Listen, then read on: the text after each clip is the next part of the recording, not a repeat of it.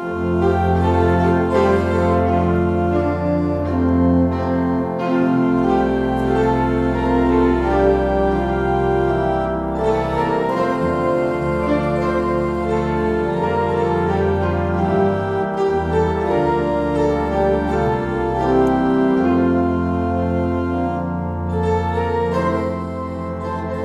and welcome.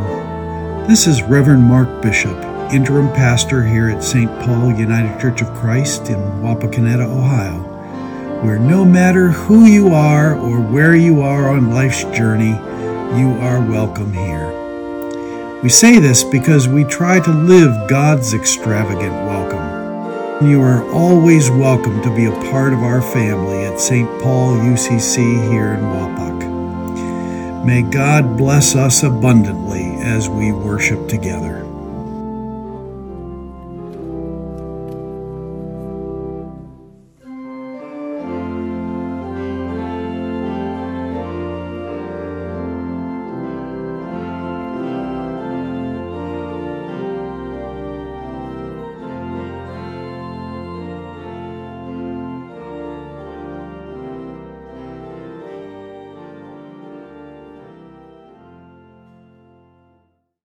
The people who walked in darkness have seen a great light. Those who lived in a land of deep darkness, on them light has shined. You know, one of the things I'm going to take up with God when I meet my Maker is, why in the world did God create us with such ease to see the darkness? We have no problem seeing the problems that confront us, the things that are wrong with the way we relate to each other.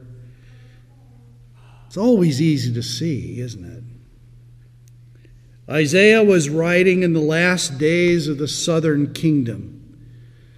The freedom that they had enjoyed for 700 years was under siege, about to disappear. The unthinkable was about to happen. And we remember this morning Mary and Joseph, the darkness that they were born into. Caesar Augustus, the first emperor, not just to be, Caesar was a word that was used to declare to the world that I'm the most important ruler in the whole world. Caesar had been used, but Caesar Augustus was the first to declare that he was the very Son of God, and thus to be obeyed. In that darkness, Mary and Joseph were forced, because of a whim of taxation, the taxation needs of the empire, to travel in the 9th month of her pregnancy. It's almost unthinkable, riding on a donkey for days and weeks.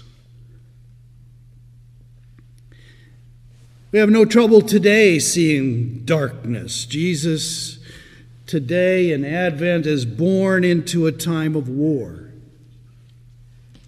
I saw a very interesting picture of the nativity scene at the Cathedral of Bethlehem, where they decided that they were going to change it up a little bit, and instead of straw around the manger, they piled the rubble that had been made by bombs and war. Darkness is easy to see. We see global warming. We see coercive governance everywhere, trying to force us to believe this or that. So why, and this is what I'm going to take up with God, why is it so much harder to understand what we mean when we say that The people who walked in darkness have seen a great light. What do we mean by that? Advent has been a time when we've been waiting and watching and preparing for the light of Jesus. We've sung about it over and over again, meditated upon it.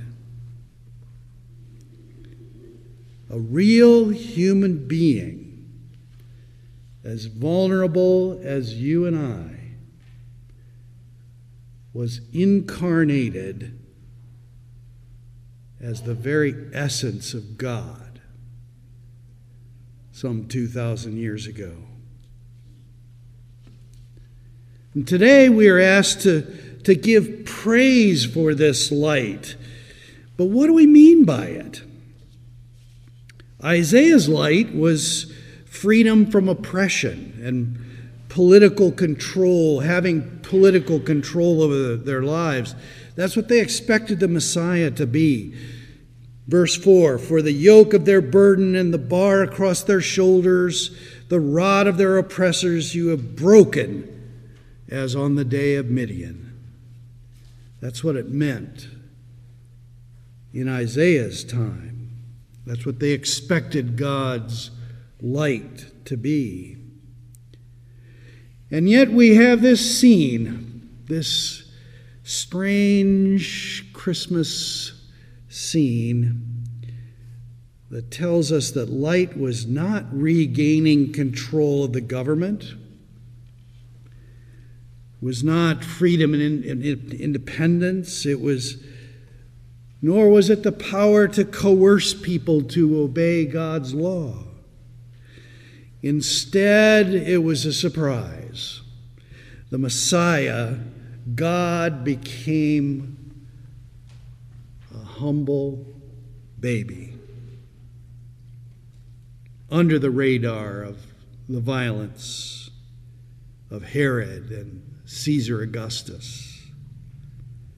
Instead of the power of the empire, there was a new kind of power of servanthood, a new kind of wisdom, truth, and peace, and kindness, and the trust to allow people to choose on their own faith and a life of faithfulness. Now, I don't know about you, but I'm glad that I'm not God, because I wouldn't have that kind of patience to trust human beings to make the right choice. Because so often it seems we make the expedient choice, the quick choice.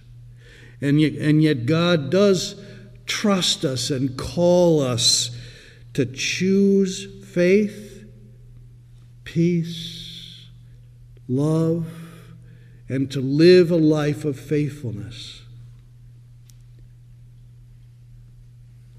This great light, was announced not to the important people of society, but to the lowest of the low, the shepherds. All of God's people, high and low, are empowered to become children of God. No matter who you are or where you are on your journey, you are welcome in God's kingdom of love.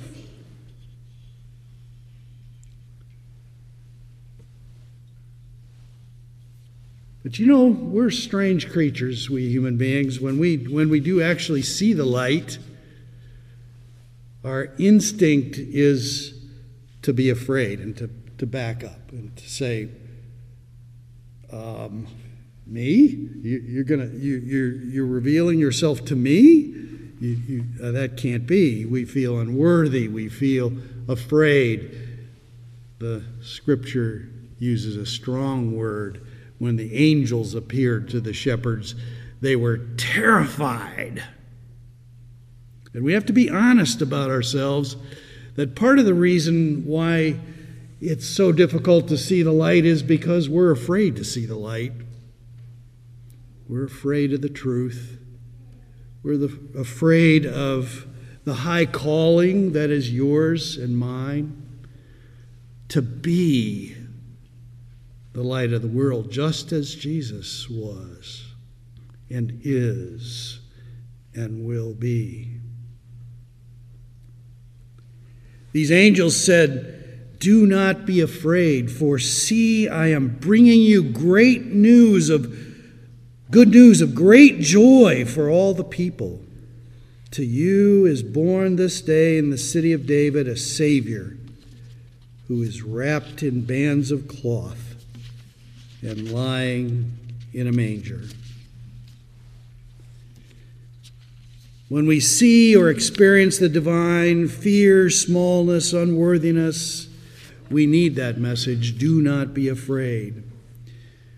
What are we afraid of?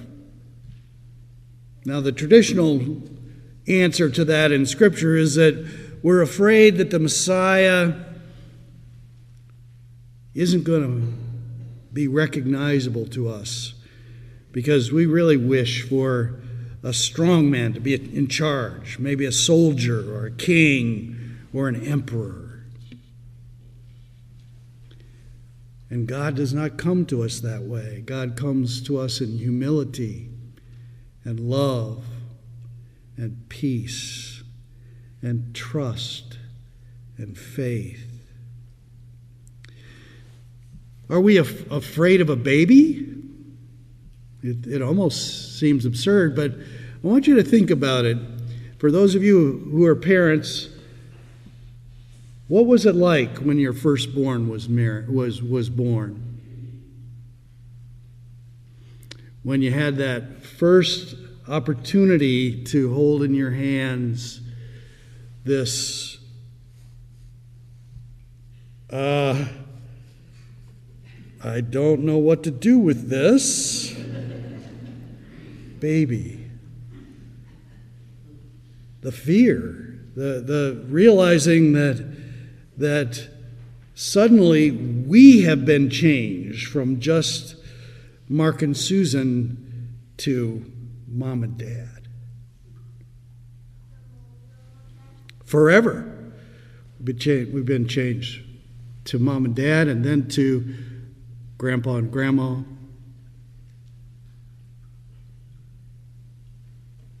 This baby changes us when it comes into our family. How much more does this baby born into the world expecting great power and coercive behavior to make people do the right thing, to make them believe the right thing?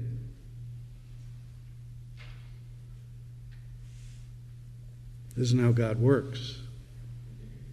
God works by invitation, by calling, by nudging our spirits, by shaping us one step at a time. God is continuing, and that's what Advent is about, is for us to remember that God is continuing to be born into the world, into your hearts, and we pray into the world so much in need of the message of peace and respect for everyone. The kingdom of God is a humble place of worship, and the only appropriate response is prayer and celebration.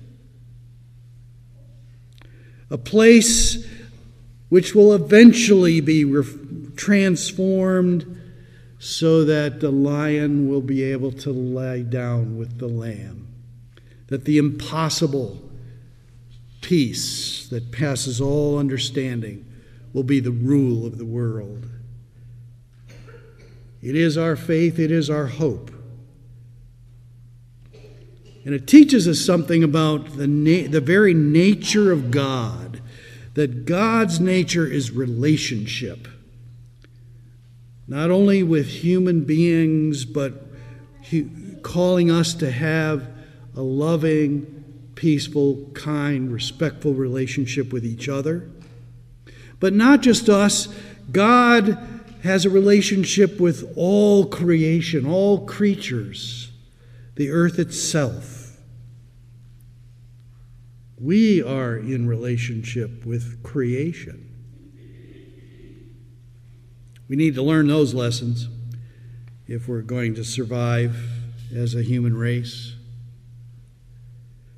For all the ways that our celebration of Christmas gifts gets in the way of this God of relationship, it can sometimes become a time when we get so stressed out that we're cranky with each other instead of being thankful and loving toward each other.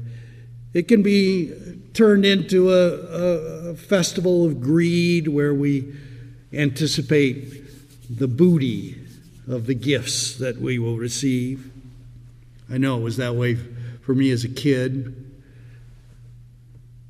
Intuitively, we know that the reason that we give gifts to our children is to celebrate the nature of God's love. We want our love and gift giving to reflect the love of God. We cook our special holiday dishes to celebrate the presence of love through the abundance of God's creation when we are appropriately grateful. This image of gazing into the face of a baby, there's nothing that we wouldn't do for them. In the same way God is our loving parent, there's nothing that God wouldn't do with you. Not for you, but with you. Infinite love is born in a manger today. Joy to the world. The Prince of Peace may continue to be born into our lives so that we might be a part of the transformation of the suffering of this world into peace and justice for all. Amen. We pray that you have found blessing and enrichment in joining us for worship today, as we are truly blessed to have you worship with us. Peace and blessings to you, and thank you for joining us today. If you would like to support the ministries of St. Paul United Church of Christ here in Wapakoneta, you can do so in 3 ways. First, you can mail in your gifts to St. Paul at P.O. Box 147, Wapakoneta, Ohio 45895. Secondly, you can send your gifts online from our website, stpaulucc.com. Lastly, you can text the amount you would like to give by texting us at 844-971-1800. Come join us again at St. Paul United Church of Christ here in Wapakoneta, where, no matter who you are or where you are on life's journey, you are welcome here.